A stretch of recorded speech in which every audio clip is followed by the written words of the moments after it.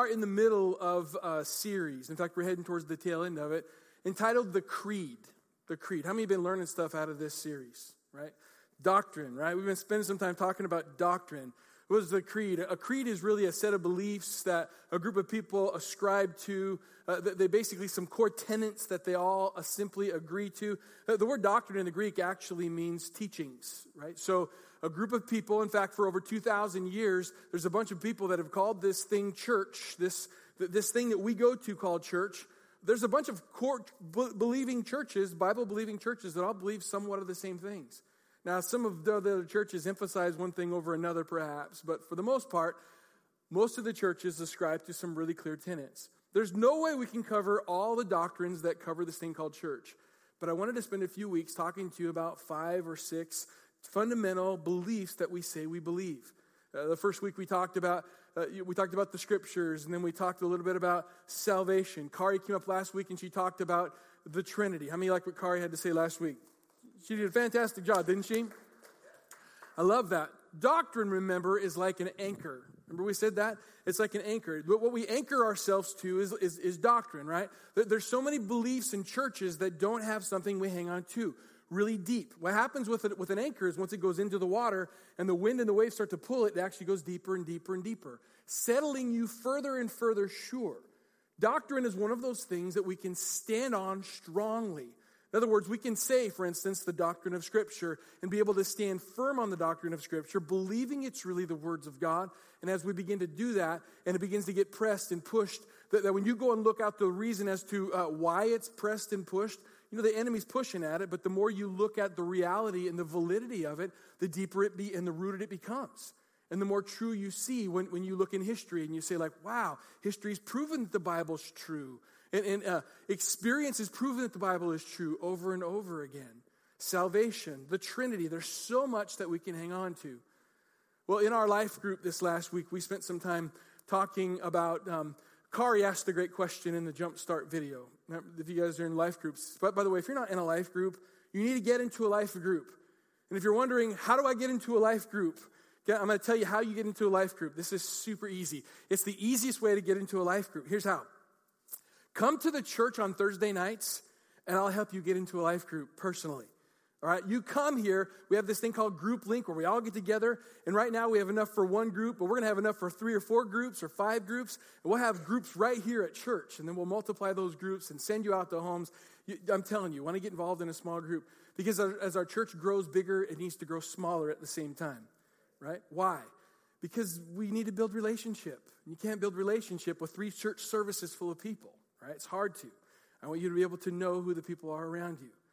We've been talking about doctrine. Kari said in the Jumpstart video that we showed at the life group, she asked the question, she said, hey, of the Trinity, the Father, the Son, and the Holy Spirit, which one would you like to get to know a little better?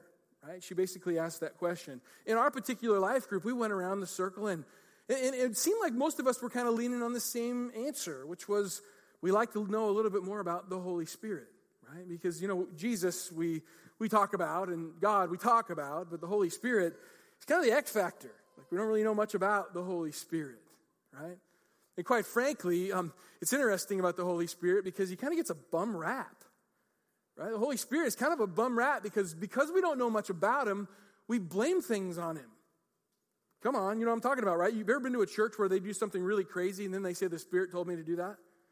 You're just like, don't blame that on him. You're just weird, right? So come on, you've been to those churches, right? I'm telling you, right? It can happen. I've pastored those churches. I'm just telling you, right? That why would we be okay with Jesus and be super good with God and get really freaked out about His Spirit? Come on, like at some point we have to realize who He is. Well, tonight I want to talk to you a little bit about the doctrine of the baptism of the Holy Spirit. Right? The doctrine of the baptism of the Holy Spirit, the teachings of the baptism of the Holy Spirit. What does that mean? How does it apply to each of our lives? Is it for me? Is it for you? What is it that it really is? So as we endeavor to embark on a journey talking about the Holy Spirit, but by the way, let me tell you this. There are families that have been divided over beliefs and misunderstandings about the Holy Spirit. There's blood shed on hills throughout history over the believings and misunderstandings of the Holy Spirit. There are all kinds of things that have happened about the Holy Spirit because we don't really know. And I don't claim to know all the answers, but I can tell you, man, that I don't think it's supposed to be so hard. I don't think understanding the Holy Spirit is supposed to be as difficult as we've made it. So tonight, as we do that, will you join me as we pray? Can we do that? Jesus, I thank you so much for tonight. Lord, I pray that you would help us to come to a better understanding of who you are, your Holy Spirit. Would you help us to be careful to see and hear and open our hearts up to see what your word says about the Holy Spirit, your Holy Spirit. Just like we sang in the song, Holy Spirit, you are welcome here. Flood this place, God. We love you in Jesus' name. Amen. Amen. Now, listen, there's no way that I can talk to you about all that there is to know that the Bible says about the Holy Spirit. I promise you, in just a few minutes, right? There's no way. There's no way I'm going to be able to have the poor gal back there who's running the slides keep up with all the scriptures, right? So I'm running the risk of spending money on ink and paper, right? So I literally printed up my sermon notes for you, so you can just listen. The sermon notes are in the back. Please grab them, because I want you to be able to take them home and test yourself what it is that you're seeing in the Bible. Don't just take it from me. You take my notes with a big red marker if you want to and scribble it all, or circle it and put a big star and say, yes, that's for me. Amen? Come on, as we talk about the Holy Spirit, I want you to know. It's funny because we can talk about the Holy Spirit and watch people get a little puckered up. The baptism of the Holy Spirit. I love that phrase. I love that phrase because it makes so people just get weird. You can go to a church and say the baptism of the Holy Spirit, and they're just like, don't talk about that here. Whatever you do. Or you say the baptism of the Holy Spirit, and immediately somebody thinks, craziness is about to ensue. Nut jobs are going to wake up. Come on. The baptism of the Holy Spirit. Say that with me. Oh, say it again. I like that. I want you to say it because you just feel weird saying it. I love it because there's so much. You know what my calling in life is? Lance Powers, me. My calling in life. I'm not the sharpest knife in the drawer. I can tell you that. I don't know Greek and Hebrew like I should, but I can tell you who I am. My calling in life is to walk into confusing places and flip the lights on. That's my calling. Just to walk into crazy. That's why this doesn't scare me to talk about hard things. I don't mind talking about money and tithing. I don't mind talking about women in ministry. I don't mind talking about the Holy Spirit, right? Because it's not me, it's the anchor of Scripture that I'm hanging on to. Amen? We're going to let the anchor of Scripture sink deeper and deeper as we talk about the Holy Spirit. And my challenge for you tonight is for you to take a minute and say, okay, I have a fundamental understanding because of the culture I was raised up within to believe a certain way.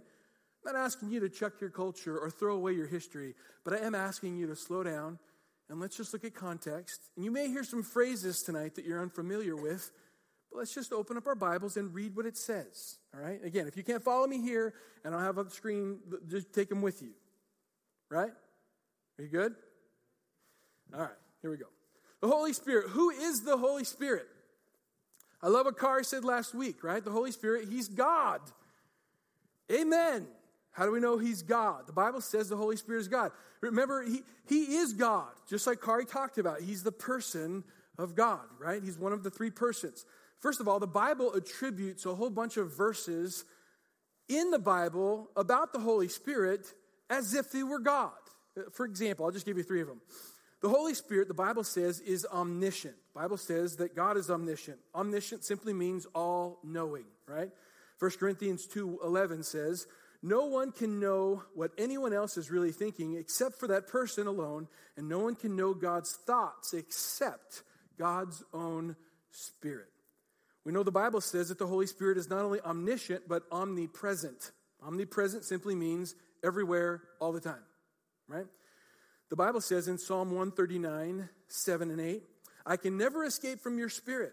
I can never go away from your presence.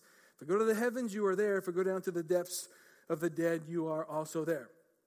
The Bible says that the Holy Spirit is not only omniscient, omnipresent, but He's omnipotent, right? That simply means all power, unlimited authority. The Bible ascribes these kinds of things to the Holy Spirit. Here's what it says in Job 33. For the Spirit of God has made me and he breathed and the breath of the Almighty he gives me. I love this because the Bible itself talks about the Holy Spirit being God. Right? Now, I love it. You know, it's interesting. Jesus said when the Holy Spirit, when he was here on earth, remember Jesus was here, and he said, I'm going to go to my Father, Matthew 28, the end of the book of Luke. Jesus, remember, he rose from the dead, and he's talking to his disciples, and he says, hey, guys, remember Matthew 28? He says, hey, guys, I want you to know something. I'm going to go to heaven, but when I go, I'm going to send to you the Holy Spirit. Right? Translation, I'm going to heaven, I'm sending you my Spirit. Right? I'm going to let you have my Spirit so I can be with you always. Omniscient, omnipotent, all-knowing, all-powerful. I'm going to be with you. Right? The Holy Spirit, me, God, part. Right? If you can figure all that out, good luck for you. But I'm telling you, that's what the Bible says. Right? I love this. Jesus said that the Holy Spirit would bring comfort, counsel, and power. Right? I think he's going to bring more, but at least those three: comfort, counsel, and power. Right? Let's just hang on to those three attributes of the Holy Spirit. Jesus said, I'm going to heaven, and I'm going to leave behind the Holy Spirit, who's going to bring comfort, counsel, and power. I think it's amazing, right? Now, how many of you are feeling absolutely filled with comfort, absolutely filled with wisdom from counsel from really wise God, and completely empowered with all the power you need? Right? Mostly not. Right? Comfort, counsel, and power. The Bible says that Jesus said he was going to leave behind his Spirit to bring that to us. Here's the crazy thing. If I was the devil, you know what I'd try to do? If I knew that the church was going to be given comfort, counsel, and power. You know, if I was the devil, you know what I'd do? I'd try to screw that up. I'd try to confuse it. I try to make everybody just get fighty and weird about the Holy Spirit. Because if we're weird and fighting about the Holy Spirit and we don't really know what it is, you know what's going to happen? No comfort, no counsel, no power. When you do that, if you're the devil, when you try to screw up the understanding of the Holy Spirit, that's what he did. That's what he's doing. That's what he's always done. Because if he can mess with an understanding of the Holy Spirit, then we have no comfort, no counsel, and no power. How is it that we've swallowed that whole thing so easily, right? The Bible says the devil's a deceiver, right? He's deceiving us into believing all kinds of craziness, and quite frankly, we do. He wants to get you mad at somebody so it's all their problem when it's all driven by him. He's telling you it's all them, but really the truth is it's all him. He's the one making the mess, and we all just simply swallow it hook, line, and sinker far too often. Comfort, counsel, and power. Now, before we go on too long, let me tell you this. There's this phrase, I think it's important when you read your Bibles, if I could tell you anything, if one day you go to heaven and you say to God, Lance did tell me one thing, here's what I want you to tell God. Slow down when you read your Bible. Just slow down. Amen. If you tell him, Lance told me that, right? At least tell him that, right? What I want you to do is take it slower. Sometimes we just go ripping through stuff because someone tells us culturally or somebody tells us. So, for instance, the word baptize. To be baptized in the Holy Spirit, right? Now, immediately, most of us have a picture or an image in our mind of what baptism is, right? We have the tank. Sometimes it sits over here, and we dip people in water, and we call that baptism, right? The word in the Bible, the Greek word baptize, means baptizo, means to immerse or to submerge or to sink deep within so that it absorbs fully all of the surroundings of itself. Let me help you. I don't do this I don't do this. It's been years since I've done this, and I would like to do it tonight, but I can't, right? Because of my blood sugars. But I love Oreo cookies and milk. Come on. Don't tell me you don't. Everyone does, right? So Oreo cookies and milk. The best way to eat Oreo cookies and milk, here's the best way, because I remember a few years ago when I did this. You take the cup of milk, you drop 2 of them in the bottom, because you're going to get to them later. Come on, because you know it's going to break, so you might as well drop a few down there to get to. Then you eat the rest of them yourself, right? Then when you're done, drink the milk. You know what's at the bottom? Goodness. Come on. The goodness is down there, right? Because the cookie part's it's all soaked up and about it. And you get to the bottom, you're just like, come on. Right? You just want to get it all down there, right? But you know why? Because the cookies have been baptized. Fully saturated. Fully, completely involved. You can't separate the cookie from the milk. We want to baptize some cookies. Come on. That's That's what baptism is. It's like fully submerging, immersing, or if you want to come up with a word that just means like saturated by. That's what baptism is. So the Bible talks about this Holy Spirit baptism similarly. Don't lose sight of the word picture, baptism, right? The reason we do water baptism is to signify, to really show the rest of the world that I'm going down into water and I'm coming up dripping wet, to let you know that on the inside, I am fully baptized in Jesus and my relationship with him. And on the outside, I want everyone to know, right? Fully saturated in Jesus. Somebody say amen. All right, that's what baptism is about. Now listen to this. In Acts chapter 2, I'm going to go quickly. In Acts chapter 2, verse 38, it says this. Peter's talking, and he says, each of you, he's talking to thousands of people. The Bible says that there's thousands of people in front of him. It says, each of you must turn from your sins, turn to God, and get this, be baptized in the name of Jesus for the forgiveness of your sins. Peter tells these people to be baptized in the name of Jesus for the forgiveness of their sin. Now, if we don't read slow enough, we'll immediately think that Peter's talking about baptizing in water. If we read too fast, we'll miss the bigger picture. Peter says, basically, you need to know Jesus as your Savior. You need to get saved, he says to these people, right? He says, you know what you need to do? You need to be baptized into Jesus for the forgiveness of your sins. That's what it means to be a Christian, to be immersed, submerged, just all about your relationship to Jesus. Can you say amen? Right? In other words, you don't just say, hey, Jesus has been my Lord and Savior, and then just walk away from him. Like, well, some of us have done. When you're fully a Christian, you're fully saturated by Jesus. And the Holy Spirit, the Bible says, comes inside of you at that point. He lives inside of you. The Holy Spirit's inside of you because now you're a born-again believer. Look at what the Bible says. Go a little further. In Acts chapter 19, verse 1, it says this.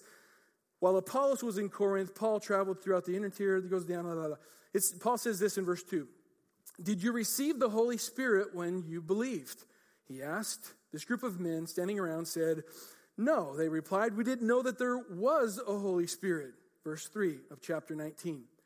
Then what baptism did you experience? He asked. They replied, the baptism of John. Paul said John's baptism was to demonstrate a desire to turn from your sin and turn to God. John himself told the people to believe in Jesus, the one John said would come after him. So verse 5, as soon as they heard this, they were all these people standing around, were all baptized, it says, into the name of Jesus. So all these guys standing around in Acts chapter 19 were listening to Paul talk. Hey, what happened? They said, hey, we remember John the Baptist. Remember what John the Baptist said? Repent, for the kingdom of heaven is at hand. Basically, John was saying, there's one coming after me whose sandals I'm not worthy to untie. John the Baptist was leading to Jesus. These guys were like, hey, well, all we know about the baptism is like John. And Paul says, there's Jesus, don't forget, right? And there's like, we didn't know that Jesus, Holy Spirit thing. So next thing you know, they all got saved. They were baptized in the name of Jesus, right? They all considered themselves Christians. The Bible says the Holy Spirit came into their lives and they were Christians. They became believers. Listen to this. I love this. To become a believer, to be fully saturated, to be fully absorbed by Jesus, to be a Christian, we could say the phrase, we don't usually say this phrase, that we need to be baptized into Jesus to be a Christian. That's fundamental, right? We don't say it like that. We usually say, invite Jesus into your heart to be your Lord and Savior, right? Or we say, surrender your life to Jesus, right? But there's another way to say it, that you are baptized into Christ. That just simply means that. Fully saturated, absorbed, the Holy Spirit's inside of you. Can you say amen? Try not to confuse you. I'm trying to make it super simple. Here we go. So then, if the Holy Spirit lives inside of you, then what's this baptism of the Holy Spirit thing? What is the baptism of the Holy Spirit if the Holy Spirit is already alive inside of you? What's the point of this baptism of the Holy Spirit? Clearly, I can tell you this, and I would just say this on behalf of pastors. We have really messed this thing up. We are terribly confusing when we're trying to communicate this. You can already see as I'm trying to talk about this, right? Clearly, right? Not very clearly, but I can tell you. I went to a pastor's conference in Colorado once. It was funny. 4,000 pastors there, a bunch of them hanging out. There was this one guy, Jack Hayford. You heard of Jack Hayford? He's awesome. Love him. Anyway, Jack Hayford was there. He stands up, and they were introducing Pastor Jack, and they said, hey, what are you going to be teaching on in this breakout session that you're going to do tomorrow at this conference with 4,000 pastors? He says, I'm going to be teaching on helping people understand the baptism of the Holy Spirit. And so, oh, good for him, right? And then they moved on, had the guest speaker, and that happened. The next day, there were the room that he had was about this size. The next day, there was a line going outside the room and curling all around the main lobby of people trying to get into the room. So what happened was literally there were thousands of us that wanted to hear how to do this baptism of the Holy Spirit thing. What is it really? Here's what that told me. Preachers don't get it either. There's some about this thing called the baptism of the Holy Spirit that the devil's been trying to mess up for so many years. So maybe there's something here that we should slow down and look at. Baptism of the Holy Spirit. If becoming a Christian is being baptized into Jesus, then what is being baptized into the Holy Spirit?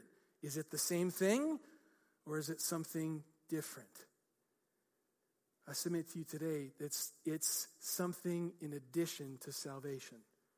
In other words, you get saved, Holy Spirit comes inside of you, and then there's this thing subsequent to your salvation called the Holy Spirit. How do I know? Look what it says. John chapter 16 says this, verse 5. I think this scripture is going to be up there. Jesus talking, and he says this, but now I am going away to the one who sent me, and not one of you is asking where I'm going. Instead, you grieve because of what I told you. But in fact, it's best that you know that I go away, because if I don't, then I can't leave the advocate. If I don't, the advocate won't come. If I do go away, then I will send him to you, and when he comes, he will convict the world of sin and of God's righteousness and of the coming judgment. Salvation. So get this. Salvation, when the Holy Spirit comes inside of you, when you get saved, when you invite Jesus into your heart or you surrender your life to Jesus, the Holy Spirit comes and makes his residence within you, right? At salvation, you become, get this, heavenly ready. In other words, when you die, you get to go to heaven. When you're a Christian. When you're a Christian and you die, you get to go to heaven. Somebody say good, right? Right? Salvation, you become heavenly ready. The baptism of the Holy Spirit makes you earthly prepared. Salvation gets you heavenly ready. The baptism of the Holy Spirit makes you earthly prepared. I don't know if you understand that, but let's talk about that. What does it mean to be earthly prepared? The baptism of the Holy Spirit. I said it comes subsequent to salvation. It's a fancy way to say that you get saved and then you experience the baptism of the Holy Spirit. How do I know that? Here's how. Over and over in Scripture, that happened. People were saved. They were transformed. Jesus, the Holy Spirit, came inside of them. He was alive inside of them. And then there was this thing called the baptism of the Holy Spirit that happened after they were saved. For example, Acts chapter 1. Jesus, after he rose from the dead, he's talking to a bunch of saved, born-again people. And Jesus says this funny phrase in Acts chapter 1, verse 4. It says, don't leave Jerusalem until the Father sends what I promised. Remember, I told you about this before. John baptized with water, but in a few days you will be baptized in the Holy Spirit. Acts chapter 2, verse 38, as I read before, Peter says, each one of you must turn from your sins, turn to God, and be baptized in the name of Jesus for the forgiveness of your sins. Then it goes on to say, then you can receive the Holy Spirit. In Acts chapter 8, verse 14, I love this. This is Philip. The Bible says there was this crazy thing happening in Jerusalem.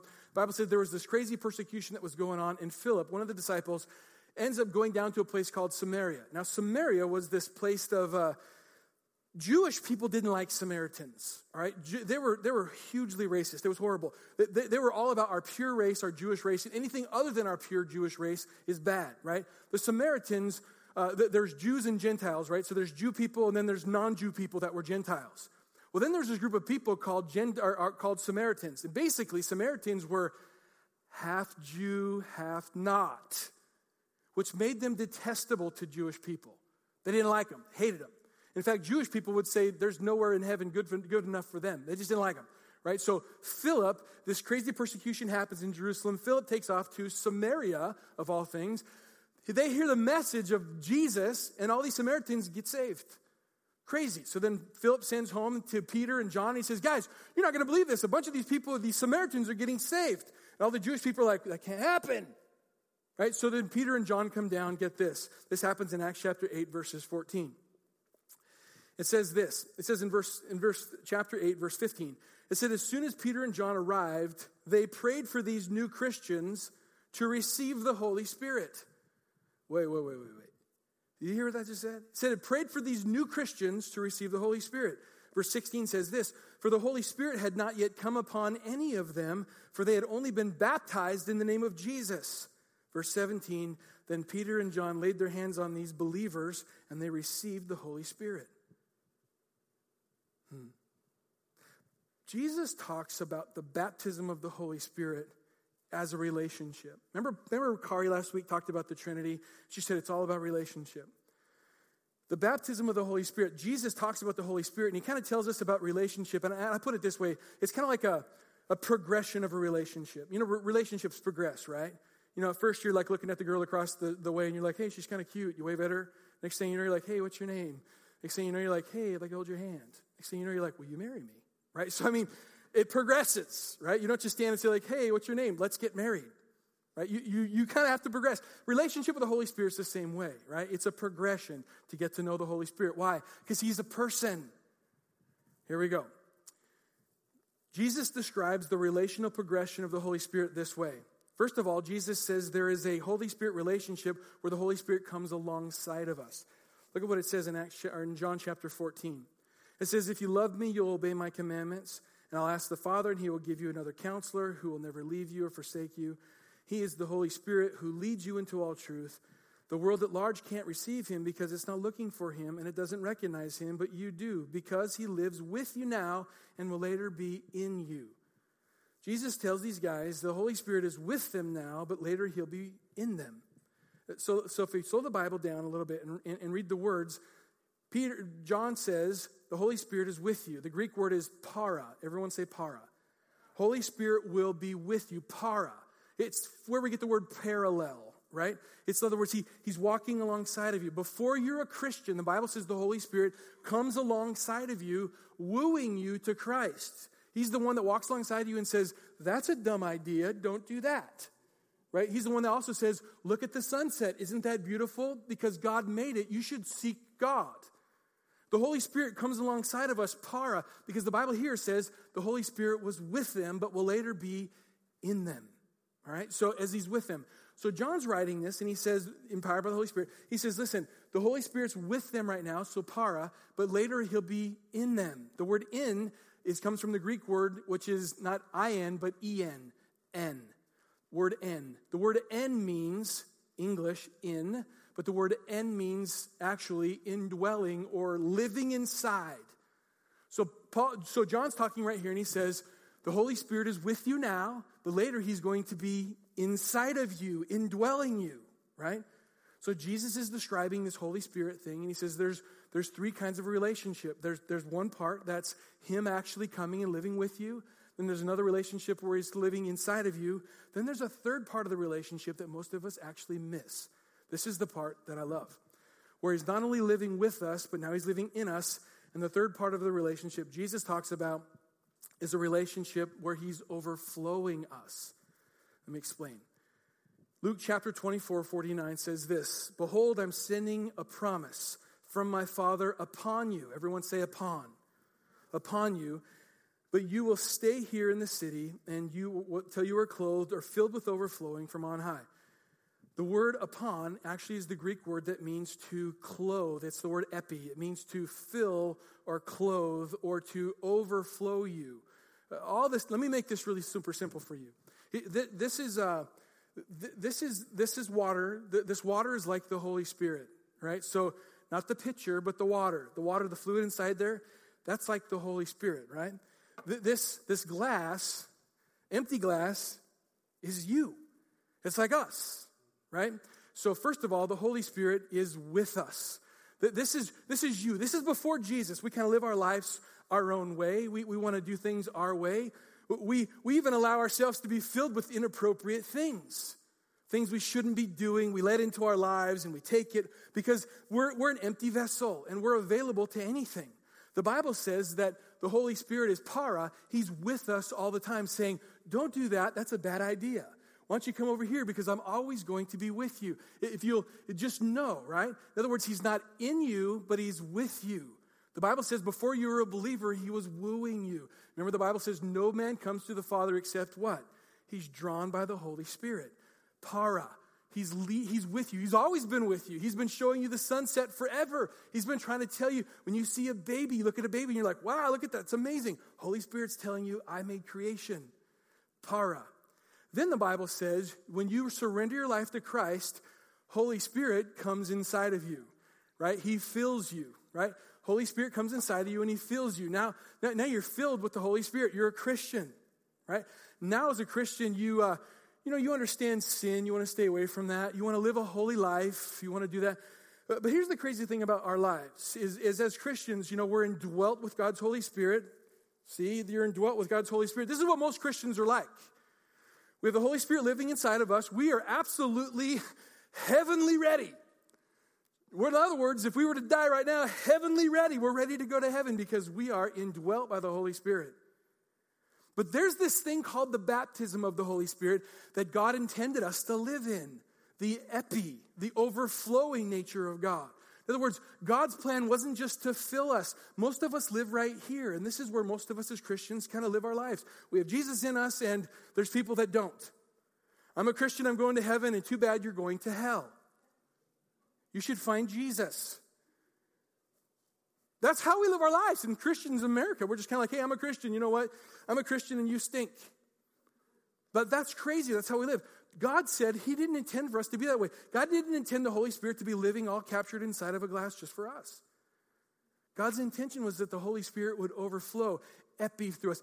God's intention was like this. The baptism of the Holy Spirit, what was like the Holy Spirit coming and saying, listen, I want to fill you up to overflowing. I want to fill you up to overflowing, that it would literally pour out of your lives, and that our lives would be more than just here. It'd be so full that, it's crazy. If you were to stand up here, you know what would happen? Your feet would get wet. You know that if you bump this glass, you know what's going to happen? Somebody next to you is going to get wet. Because you're overflowing with love. See, so many of our lives are so contained, and we're just like, I'm going to stay right here. This is who I am. I don't want to get messy. I want to stay just like this. But God's intent was that you'd be just absolutely overflowing all the time. So everyone around you would just be going like, I want some of that. I got to hug you. I get some of it on me. Everything around you, that's what the baptism of the Holy Spirit's about. See, so many of us live our lives so selfish.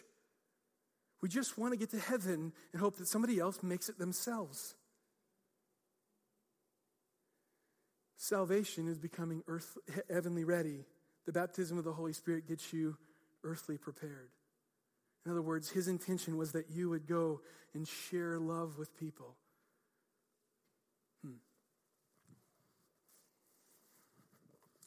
Let's go on.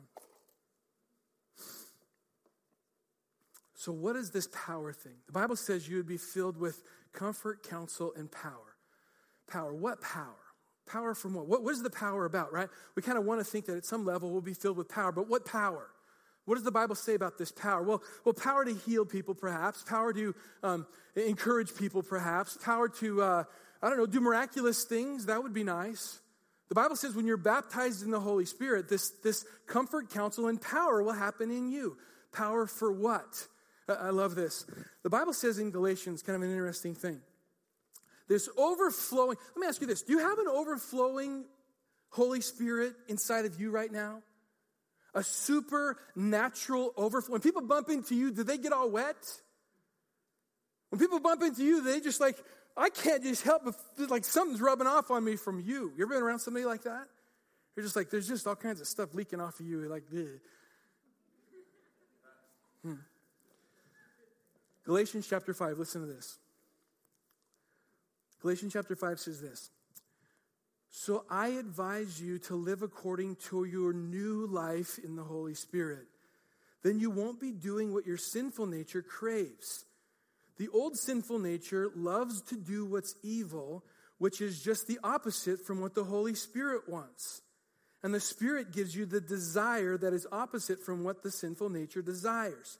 These two forces are constantly fighting each other. Your choice is never free from conflict. But when you are directed by the Holy Spirit, you will no longer live subject to the law. Go down to verse 22. But when the Holy Spirit controls your lives, he will produce this kind of fruit in you. Love, joy, peace, patience, kindness, goodness, faithfulness, gentleness, self-control.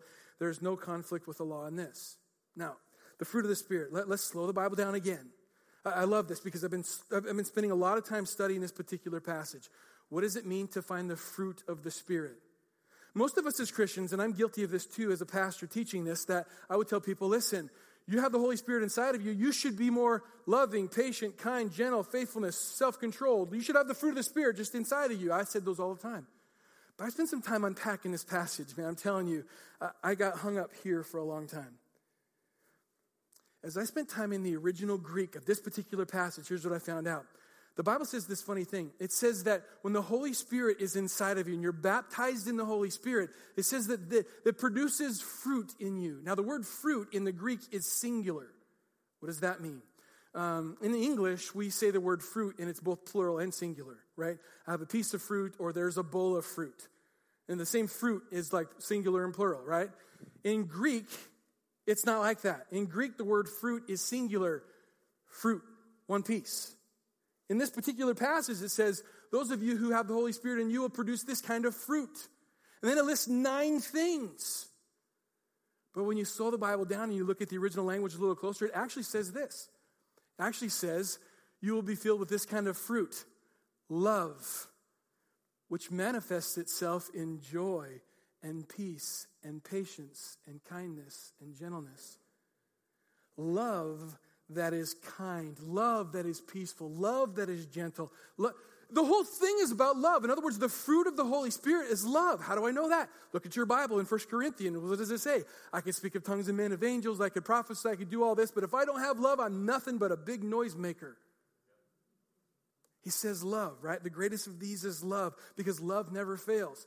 The problem is that we've got a distorted, confused understanding of love. Because love in our culture is sexual, it's weird, it's selfish, it's all crazy and twisted. If I was the devil, I would do that to love too. So if we slow the Bible down and look at what the Bible's really saying, it's saying this. If you're saved, the Holy Spirit lives inside of you. You're heavenly ready. But when the Holy Spirit comes and you say, I want to be baptized in the Holy Spirit, you become able to supernaturally love.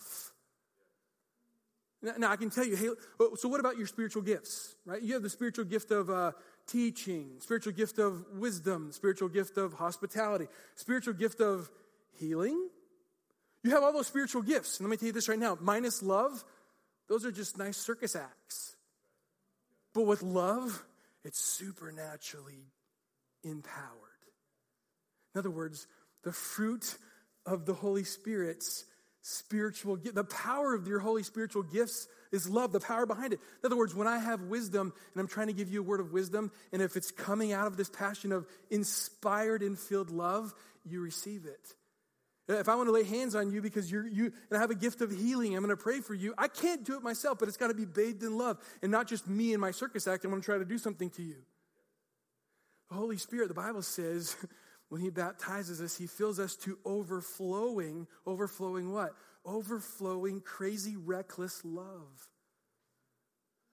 The problem is we've turned the baptism of the Holy Spirit into a crazy thing that it's all wrapped around speaking in tongues. In other words, if we've even said this as denominations, if the initial physical evidence of being baptized in the Holy Spirit was speaking in tongues. And we would say this as pastors, unfortunately. If you didn't speak in tongues, you didn't receive the baptism of the Holy Spirit. To that, I'm really sorry, because I don't think that's the case. Here's the funny thing. What is speaking in tongues? Speaking in tongues is like a prayer language between your heart and God's heart that the devil can't interpret. That's the New Lance version. It's like I went to a restaurant the other day for breakfast, and I saw this couple, elderly couple. They're sitting across the way, man and a woman, and they're sitting there. And it's crazy. They're sitting at this table, and the whole time, they didn't say a single word. Not a word. Not pass the ketchup, not where's the pepper. They drank their coffee, ate their toast, the eggs. They sat there literally an hour, said nothing. In my mind, I'm thinking like, are they mad at each other? But here's what it dawned on me. I've been married 27 years. It dawned on me that I'm barely sniffing the beginnings of marriage. I'm barely beginning to sniff the edges of intimacy. Because you know what I saw that day? I saw this couple who didn't say a single word out loud, but had an amazing conversation inside. Because they were looking at each other. They would look at something, and one of them would hand him the salt shaker, one would reach over and hand him coffee, and next thing you know, it's like the waitress would come and fill the guy with coffee, and then the wife would put her cup over there, and the husband would put his cup. It was like they were just like this dance they were having and not saying a single word. But somehow, they were communicating with each other. See, that's what speaking in tongues is. It's your ability to come to God and say, you can't even say it. You ever been in a situation where you're like, God, that's beautiful. But then you think to yourself, beautiful doesn't